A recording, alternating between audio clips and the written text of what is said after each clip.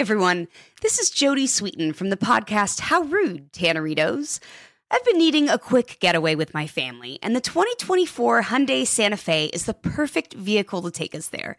It has standard third-row seating, so I'm able to pack my entire family, plus pets, in the car, while also having enough room for our camping essentials.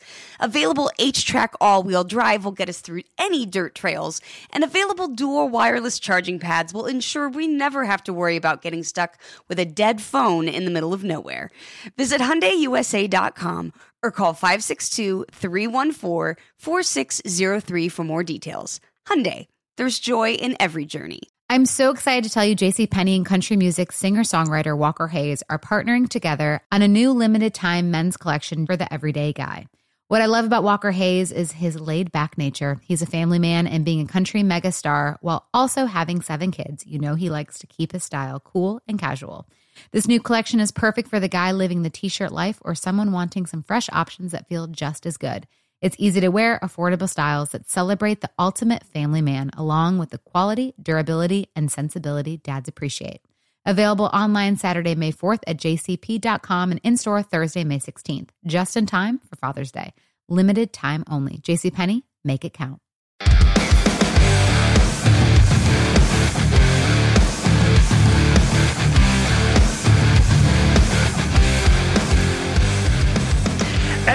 Welcome to First Strike, First Look on a Tuesday, and what a monster card it's shaping up to be at UFC 280 over in Abu Dhabi. 2 title fights, but of course, this card is so deep. There are champions, former champions littered on this card with potential new current champions. Of course, Charles Oliveira against Islam Makhachev is the main event, and Aljamain Sterling against TJ Dillashaw, the 2 title fights we're going to get at UFC 280. To help me break down this very exciting and interesting card is none other than Lou Finicaro. You can follow him as I do at Gamblou on Twitter. Also, of course, he's the host of the Bout Business podcast. And Lou, on the digital side, you have been on fire for VSiN Pro subscribers, I believe to the tune of 24-13 in your best bet, sir? So far this year, Dave, yes, thanks for mentioning that. And that's just an extra benefit for digital subscribers. In fact, if they just subscribe to Insight the Octagon and bet $50 a release, they can pay for their subscription and a bet or two. Might be something worthy of consideration. Absolutely. Let's try to stay hot for the people here at UFC 280 in Abu Dhabi. Of course, obviously, when you look at Islam Makhachev, I think a lot of people in the know in the UFC look at him as the future champion of this division. Charles Oliveira, if it wasn't for missing weight his last time out, still is regarded right now as the best 155er in the world. And now here, he's the betting underdog once again. And I feel like this is a common refrain with DuBronx. Sometimes, even at the highest levels here, he seems to be overlooked. I'm seeing plus 160 here on a Tuesday with Makhachev minus 190 as the betting favorite. How do you anticipate these lines moving as we get closer and closer to championship fights come Saturday? Well, first of all, Dave, thank you so much for having me on. These are great, these early looks. And really with UFC 280, these lines were out 6 weeks ago. Mm-hmm. And at that point in time, Oliveira plus 195. And I released it immediately then, anticipating a compression in the line. I don't think there's a lot of movement left, to be quite honest. I think that we're pretty close to what we're going to see. Makhachev, a vice grip Russian wrestler, that's it. Makhachev has not fought a top 5 talent in the lightweight division. And some, even me, I'm open to the idea that Khabib's shirt tails have kind of helped him get to this spot. He's going to get in the octagon with a guy in Oliveira that has 13 lightweight wins, okay? Of 19 stoppage UFC wins, 16 via sub. Oliveira recently has disposed of top 5 talent Gaethje, the new incoming Michael Chandler. Yeah.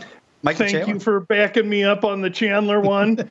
and quite honestly, I think he's insulted This thing that happened in Phoenix with the weight loss, he didn't miss weight. There was hanky-panky going on. I was there. There was talk around it. We've seen some funny things on the scales before, a la Khabib's last fight against Gaethje.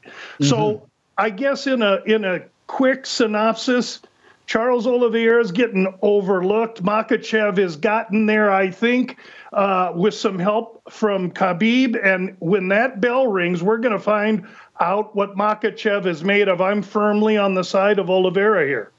I think it's a great point because Oliveira does seem to have a chip residing on that shoulder. And, Makhachev, he's supposed to be the next Khabib Nurmagomedov, as you alluded to there. And I think Oliveira's like, I've beaten the best there is in the world in this weight class. And now all of a sudden I'm going to be a decided underdog against Makhachev. As you mentioned, the Russian style, he's going to want to try to ground this out with Oliveira.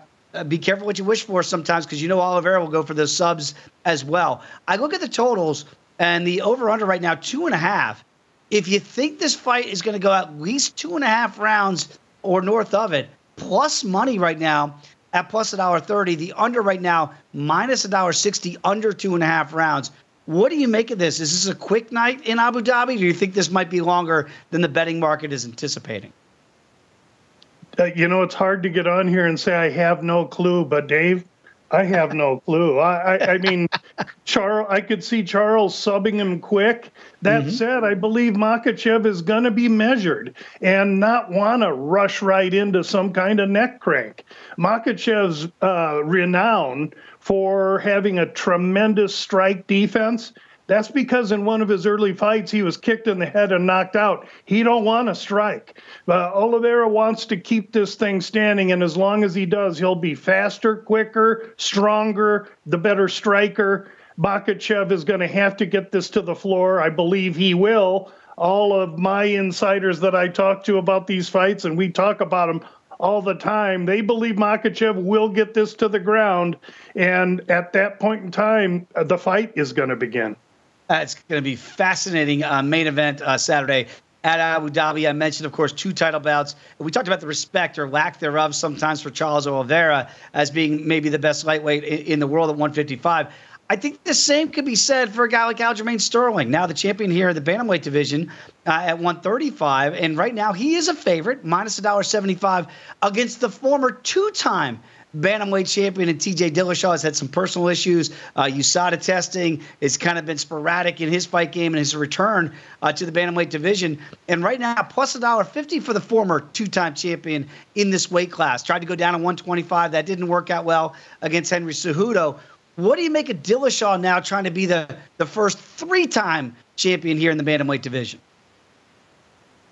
I really think that he's kind of getting this opportunity without earning it to some degree. I am tainted against Dillashaw, not because he cheated, mostly because he doesn't recognize that he cheated. And for us to claim that this is going to be his 3rd opportunity at the title technically is correct. But how do you award him legitimate titles against Garbrandt and the others when we know he was full of juice? I believe that once you're on the juice, you got a way of staying ahead of it.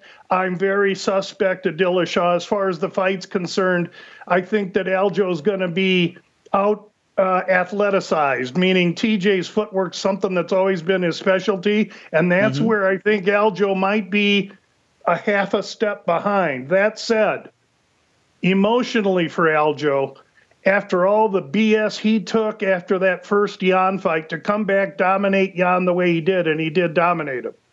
He's free as a bird, and you can see it in his interviews and how he's talking. There's a weight that's been lifted from him, and I believe that he has the ability to fight very, very free, almost without a care. And I think the pressure's all on Dillashaw, and I look for Sterling as the legitimate favorite in this fight, in a fight I'm probably not going to be too interested in. That's an interesting observation, though, Lou, because, again, you talk about the difference in the mentalities of being a champion maybe the first time around with a DQ against Petr Yan. A lot of people felt like maybe he didn't earn it. He clearly earned it in the rematch with Petr Yan. You mentioned Dillashaw. You know, they didn't have USADA testing back when he beat Renan Barão to win that title many moons ago in Chicago, and then also got the follow-up win against Barão, and then, of course, did beat Cody Garbrandt twice, once to win the title. So, again, there are some tainted championships, maybe both all the way around here. The total is interesting as well, 4.5 in a potential 5-round championship fight. 4.5 is juiced to the over significantly, minus 205. So, Lou, what the betting market is telling us is clear. They don't think that there's going to be a finish in there. Do you see finishing potential? And if you like it, you can get plus money at plus $1.65. If I were to imagine how a finish would transpire, it would be late and Aljo subbing him. Okay, so if we're going to get a finish, you think it might come later on in that fight. So, again, put that into your handicap, people, for over 4.5, minus 205. Under that total, again, plus $1.65. We mentioned that excuse the interruption, Dave. I firmly believe it's going to decision. I wouldn't mess with. If I messed with anything, it'd be over. Okay, so look to the over there and maybe get a better price point for the fight to go all 5 rounds instead of playing the over $2 juice number for over 4.5. We mentioned Petr Yan, obviously in those 2 fights against Aljamain Sterling here. Now he goes up against the Sugar Show and Sean O'Malley. And what really surprises me, Lou, you mentioned that these numbers have been out there for quite some time. We've seen money come in on Sean O'Malley now. So Yan's still the big favorite, minus 265. O'Malley plus 225. That number for O'Malley, when it came out, was north of $3. What do you make of it? Is it, in your eyes, a public move on the Sugar Show, or do you think there's some smart money coming in too? That's a really good question. First of all, I'd say that O'Malley is approaching Diaz type of popularity. And so there's public on O'Malley no matter who he's going to fight. So, yes, some of that is involved there. And as any sharp fight handicapper would look at these two, they would see that Jan's made for O'Malley. O'Malley, long, tall, angular. He's going to be the beneficiary of a 30-foot cage instead of a 25-foot cage. So seemingly everything's set up for O'Malley. The way I see this fight is as such. Yan starts slow, but Jan's best fighting is the last 5 minutes of a 5 or 3 round fight. O'Malley has shown in previous fights that he's a fireball for a round and a half, 2 rounds. I've not seen him be effective in the 3rd round, and it is both of his challenges against decent competition. Munoz was getting to his legs. Mm-hmm. I assure you Petr Yan is going to be poking at those toothpick legs. As well, the Moutinho fight, a journeyman fighter, not even in the UFC, comes up. It took him, 3 rounds to dispose of the guy. I have real questions as to whether this line movement is correct. And also, it's interesting because the style of fight, if Yan does utilize those leg kicks and maybe utilizes wrestling, the over right now, 2.5 rounds here for this 3-round non-title fight is minus 205. The under here, again, plus $1.65. So do you think Yan would want to do that? Because you're right. That's the recipe, right? Get to the legs and maybe get a takedown and wear out Sugar, who likes to come out fast and get into that gas tank. Legs first, 61.5% takedown accuracy for Yan. Take him down second, get on top, make him wrestle, make him struggle, suck him out, and in the 3rd round, tear him to pieces. That seems like a pretty good strategy for Petr Yan in a very highly anticipated fight. I mentioned here you got this fight card is just littered with big-time names. Obviously, the former light heavyweight champion of Volkan Oezdemir is back in there against Nikita Krylov. He's an underdog in that fight. The blonde bomber, Caitlin Chikagan, is in there against Manon Fiora. She is an underdog as well. Bilal Muhammad, a real player at 170 against Sean Brady. Bilal is an underdog. Is there any one of these fights here on a really stacked UFC 280 card here on a Tuesday that you think you could still get some value on? Boy, Dave, a lot of the positions that we've made were made weeks ago for that reason, to try and get on top of the line moves.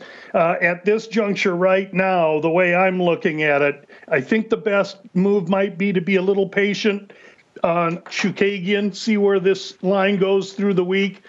Furo is really a dynamic striker, got a lot of power, but she just recently beat the bejeebies out of two grappling Brazilian Jiu-Jitsu artists. Chookagian's a whole different kind of fighter with 18, 19 pro fights, long, tall, no power whatsoever, but of her 19 wins, 16 via decision. Chookagian should not be overlooked. And she's plus $1.75 as we talk on a Tuesday. I can't wait till we talk again on Friday on First Strike on VSiN and see where these numbers go. Lou, it's always a pleasure to have you on this early look here on a Tuesday to really try to find the best of the numbers out there. Very quickly, I mentioned the About Business podcast. Tell the people what they get when they listen and subscribe. About Business podcast is all about deriving profit from the fights. Each Friday there's a fight card. We throw out a 16, 17-minute podcast with final releases. We keep track. We're running at a positive ROI, and we invite anyone to listen as well to these shows that we do with you here at VSiN, Dave. Fantastic. Lou, you're the best. Really appreciate it here on a Tuesday. Can't wait for the full hour conversation. First Strike on Friday. We'll see you then on VSiN, the Sports Betting Network.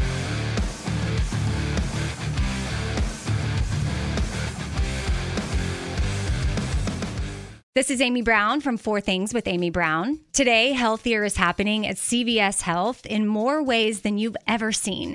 It's wellness destinations for seniors, including select locations with Oak Street Health and CVS Pharmacy. It's doctors, nurses, pharmacists, and everyone in between offering quality care and support virtually, in person, and on the phone. It's in-home evaluations through Signify Health and meeting mental health needs through Aetna. And those are just a few of the ways that healthier is happening. To see more, visit cvshealth.com/healthier happens together. CVS Pharmacy, Oak Street Health, CVS Specialty, Signify Health, and Aetna are part of CVS Health. Eligibility and services vary by location and individual.